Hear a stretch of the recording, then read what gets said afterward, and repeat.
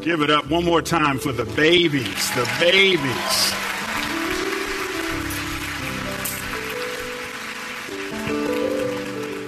I think our director of worship, Cormac, done found his praise team. My.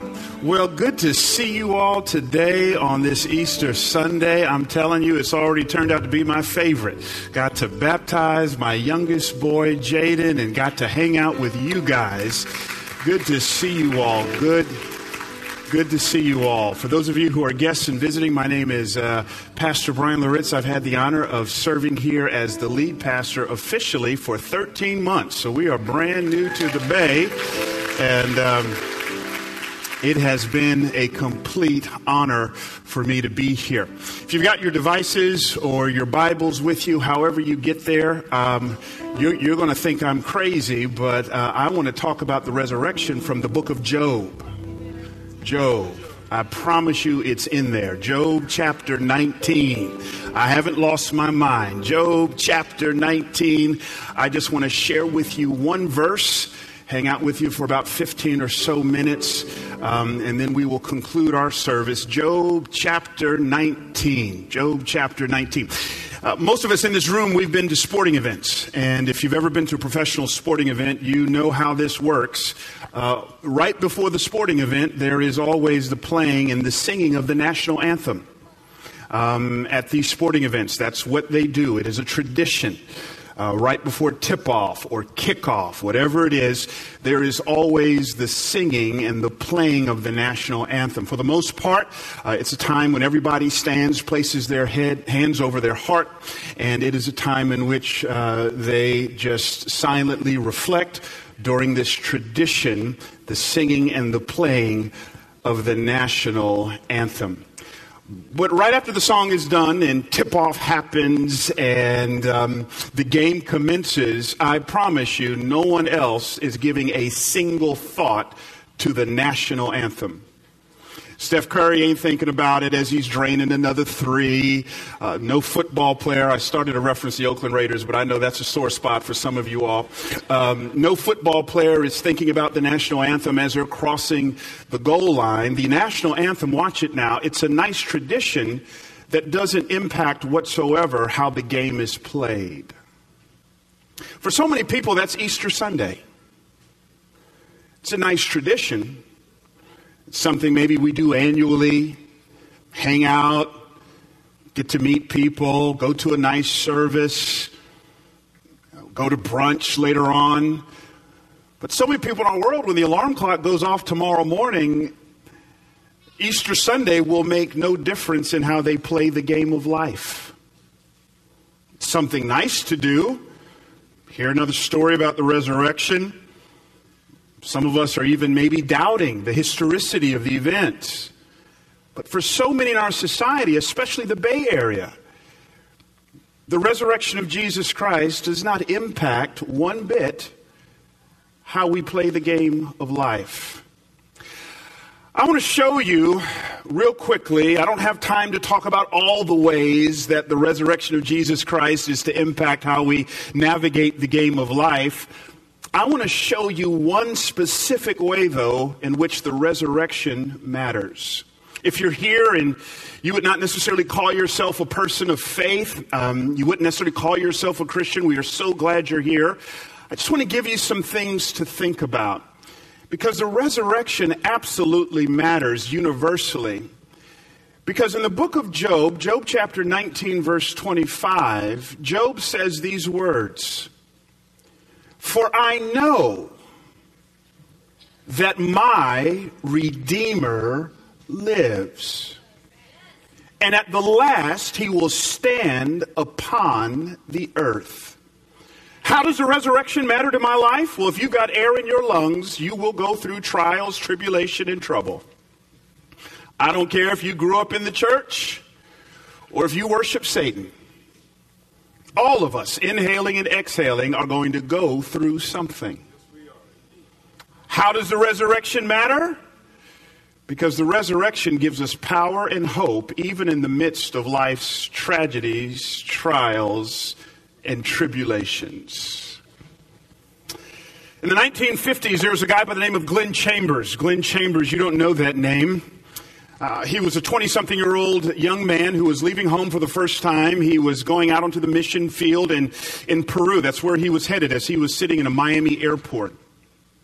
Glenn Chambers, this young man in his 20s who never really thought much about death, is a little bit sad because he's leaving his family, but excited about what lies ahead. So he decided, Glenn Chambers did, right before he gets on the airplane, to write his mom a note just to say he was thinking about her, to thank her for her investment in his life, but he couldn't find a piece of paper. The best that he could do is to tear off the edge of a newspaper, to write on the corners of that newspaper his thoughts and reflections about his mother, his thanks for her investment in his life. He dropped it in an envelope, put his mother's address on it, got a stamp, and mailed it right before he boarded the airplane. It's a good thing he did that because a couple hours later, Glenn Chambers' plane crashed into the Peru Mountains.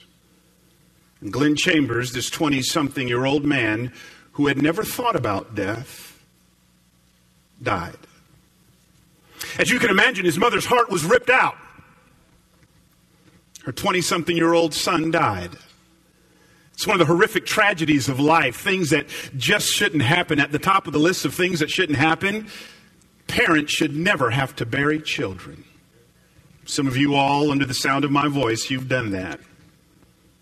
You've buried a child.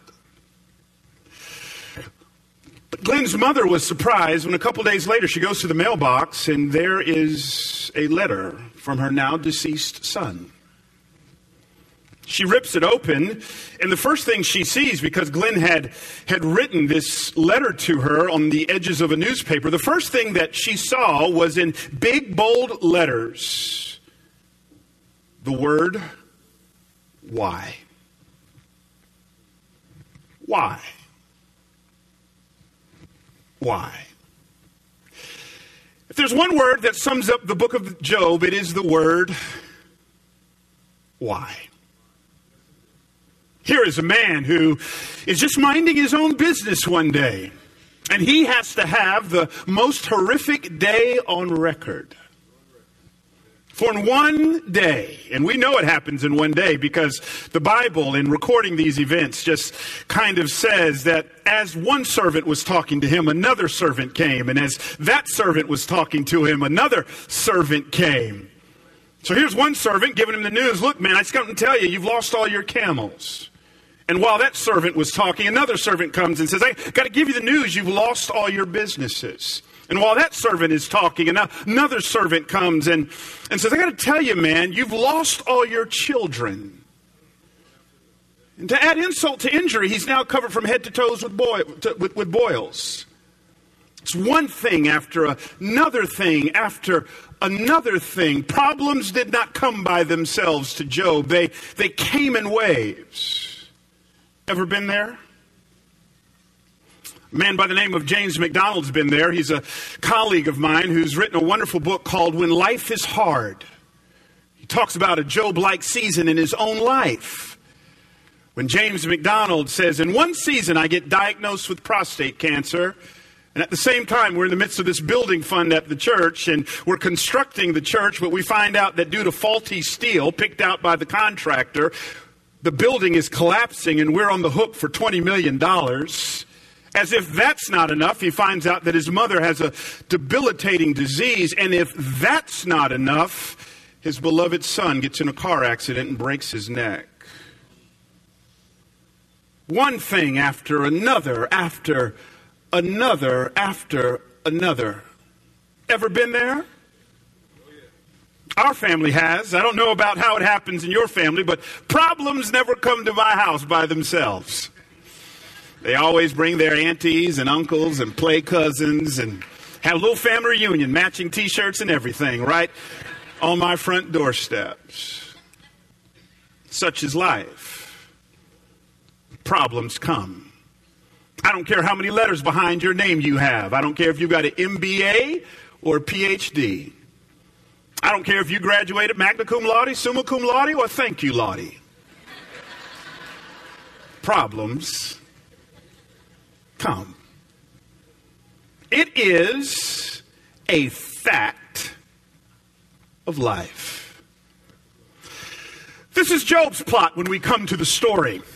All this happens, and then, of course, as any good friend does, his friends start to show up. And the first 7 days are going really well when his friends come to town, because the Bible says they just sat there in silence. By the way, when you are trying to minister to people who are grieving, don't feel like you got to come in with some kind of a Bible verse and have all the answers. Sometimes the best thing you can do is to sit down and shut up and show up. But then they start bumping at the gums. They start asking him questions. And the essence of their question is, come on, bruh, what did you do? Surely you did something. I mean, all this doesn't happen unless God is mad at you. But Job says, I haven't done anything. I don't know why this is happening to me. In fact, Job is actually right, because at the beginning of the story, the Bible actually describes Job as being perfect and upright. In other words, nothing in the text suggests that Job did anything to deserve the hell that he went through. In fact, if you just read the story, what you'll understand is that God is just using Job to display his glorious power over Satan. That the trial really isn't about Job. It is about the glory of God. God, in the words of Tupac, ain't mad at him.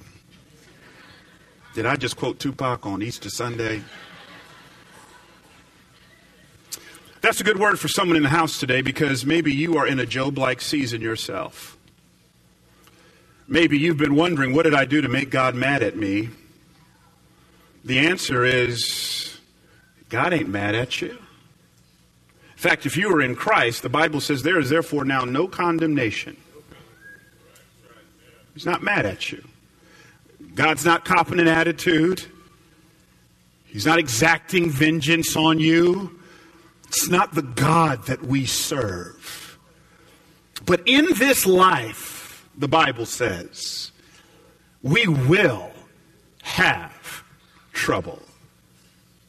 But what does this have to do, though, with the resurrection, Pastor? Everything. Many decades ago, there was a psychiatrist by the name of Viktor Frankl. Viktor Frankl was a Jew who was serving time in a Nazi death camp during the Holocaust. While in this Nazi death camp, this psychiatrist, Viktor Frankl, was perplexed as it relates to why some Jews psychologically were able to make it through the Holocaust, and why other Jews psychologically found themselves broken beyond repair. He wanted to know, why did some people make it psychologically and others did not? He chronicled his findings in a book called Man's Search for Meaning. And in this book, he says these words, quoting from Nietzsche. If you get nothing else I say, get this. Viktor Frankl concludes, if a man has a why for living, he can stand almost any how. I'll give that to you again. Viktor Frankl says, if a person has a why for living, they can stand almost anyhow. The idea here is all of us will go through tragic situations in life. That's our how. We'll go through seasons of unemployment, maybe. We'll go through seasons of marital stress and struggle. We'll go through seasons of financial difficulty. We'll go through seasons of health crisis. Those are the hows of life. And I don't care who you are, you'll go through it. Christians don't get a pass from difficulties in life. But what makes the Christian stand out versus those who don't know Christ is, even though we may go through the same situation, we have an incredible why. Our why is Jesus Christ. To the Christian, we never go through it alone. It's exactly what David said in Psalm 23. Hear his how. Yea, though I walk through the valley of the shadow of death. His how. I will fear no evil. Why? For thou art with me. That is his why. Your rod and your staff, they comfort me. Now here's Job, covered from head to toes in boils, buried 10 kids, 10 caskets, 10 funerals. Here's Job having lost all of his businesses and money. And yet what does he say in the midst of life's tragic circumstances? I know my Redeemer lives.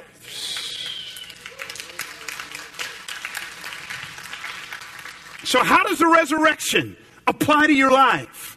Why should I consider giving my life to Jesus Christ? Don't consider giving your life to Jesus Christ because some charlatan TV preacher may have told you if you do, you'll never have trouble. That is a lie. But consider giving your life to Jesus Christ because even when trouble hits, you will never be alone. He will be with you and will give you whatever you need to make it through. Here's Job. Job says, covered from head to toes with boils. Here is Job losing all of his business. Here is Job going through a health crisis, a family crisis. And what does he say? I know my Redeemer lives. Here's Job. This word know, it speaks of a knowledge that comes by experience. This ain't a PhD kind of knowledge that comes from Stanford. It's not an academic kind of knowledge that comes just from reading up on something. No, this is a Big Mama kind of knowledge. It is a Medea kind of a knowledge. It is a grandmama kind of a knowledge who may not have had the world's best education, but she's walked with him and she's talked with him along life's narrow way. This is a knowledge that comes from the school of hard knocks. It is a knowledge that is tried and tested and true. But here's Job. He didn't feel like saying this. Job felt depressed. He felt down. He felt discouraged. And yet, in spite of how he felt, Job said, I know my Redeemer lives. Abundant Life, I've said this to you before, but let me say it one more time. When going through life situations, when going through the tragic hows of life, always let what you know trump how you feel. Job says, I feel discouraged, but I know he lives. I feel down, but I know he lives. I feel depressed, but I know he lives. I know that my Redeemer lives. Someone needs this. You need to be able to say, I know my Redeemer lives as you're going through another round of chemo. You need to be able to say, I know my Redeemer lives as you're dealing with the heartbreak maybe of the aftermath of divorce. You need to be able to say, I know my Redeemer lives as you are yet again looking for another job. You need to be able to say, I know my Redeemer lives as you're wondering how you're going to pay the mortgage. You need to be able to say, I know my Redeemer lives, because you can rest assurance that if God resurrected a dead Jesus, he can heal you of cancer. He can pay your mortgage. He can get you the job because our Redeemer lives. Here's the truth that we are forced to confront as Cormac and the band comes. Here's a truth that we must understand, that sometimes the greatest gift God can ever give us is the gift of trouble. Someone once said, we often turn to God when our foundations are shaking, only to discover it is God who is shaking them. Someone is here today, and you don't know Christ as Lord and Savior, and yet there are things in your life that maybe aren't going the way they should. And you've tried everything you can think of to make it better, but maybe it hasn't gotten better because you haven't tried everything, and the one thing you haven't tried is Jesus. Jesus is standing here today. The Bible says in Revelation chapter 3 of Jesus, behold, I stand at the door and knock. If anyone would hear my voice and answer the door, I will come in and will sup with him and he with me. I pastored for 12 years in Memphis, Tennessee. One of the most heartbreaking things about my pastorate was looking up in the balcony on Sunday mornings. You see, Memphis, Tennessee has something called St. Jude's Children's Hospital. There would be people who would come from all over the world dealing with kids who had cancer, some kind of debilitating disease. And they would show up on Sunday morning. They would sit in the corner of the balcony. The kids would have bald heads, 5-year-old kids with masks over their face. I remember one such kid by the name of Nolan. I remember going to meet with Nolan as he was moments away from death. Cancer had spread to his bones. And I'm looking at his mama, Jeannie. And I said to Nolan, this does not have to be the end for you. For Jesus Christ says, I am the resurrection and the life. If you believe in me, though you die, yet shall you live. But you can live for all eternity. I said, Nolan, right now, maybe God, and we're praying that he pulls off a miracle, Nolan. But maybe God has allowed you to experience this so that you could hear the good news of Jesus Christ. Nolan, would you want to invite Jesus Christ to come into your heart and life? And Nolan blinked his eyes right there on that bedside. And I prayed with him the sinner's prayer. And as I was praying for Nolan, his mama Jeannie, standing in the corner of the room, started repeating that prayer after me. And both got saved. Moments later, Nolan died. Jeannie said, Pastor, you've given me hope that though I've said goodbye to my son, if it is indeed true what you said, I will see him again because Christ lives in him and Christ lives in me. Oh, friends, what we're talking about, no Tesla can satisfy. What we're talking about, no house or zip code can meet. What we're talking about, no one-night stand can truly scratch you where your soul itches. But what we're talking about is something that goes so far above and beyond. And maybe God brought you here out of trouble or tradition. I don't care how you got here, but you're here. And today God is saying, I sent my son Jesus Christ to die on the cross for you. And I knew everything you would ever do to break my heart. And everything you are doing and will ever do. And here's what I say about all your sins, past, present, and future, paid in full by the blood of Jesus Christ. In just a few moments, I want to pray. But as I'm going to pray for you, I want you to know that somewhere around there in your chair, or maybe as you walked in, there is a little card you should have received or you have access to. It's just a simple prayer about how you can make the greatest decision of your life, a decision that Nolan made, a decision that Jeannie made. It is a decision that Job made, a decision that David made, a decision that James McDonald made, a decision that Glenn Chambers made. It is a decision to have God at the center of your life.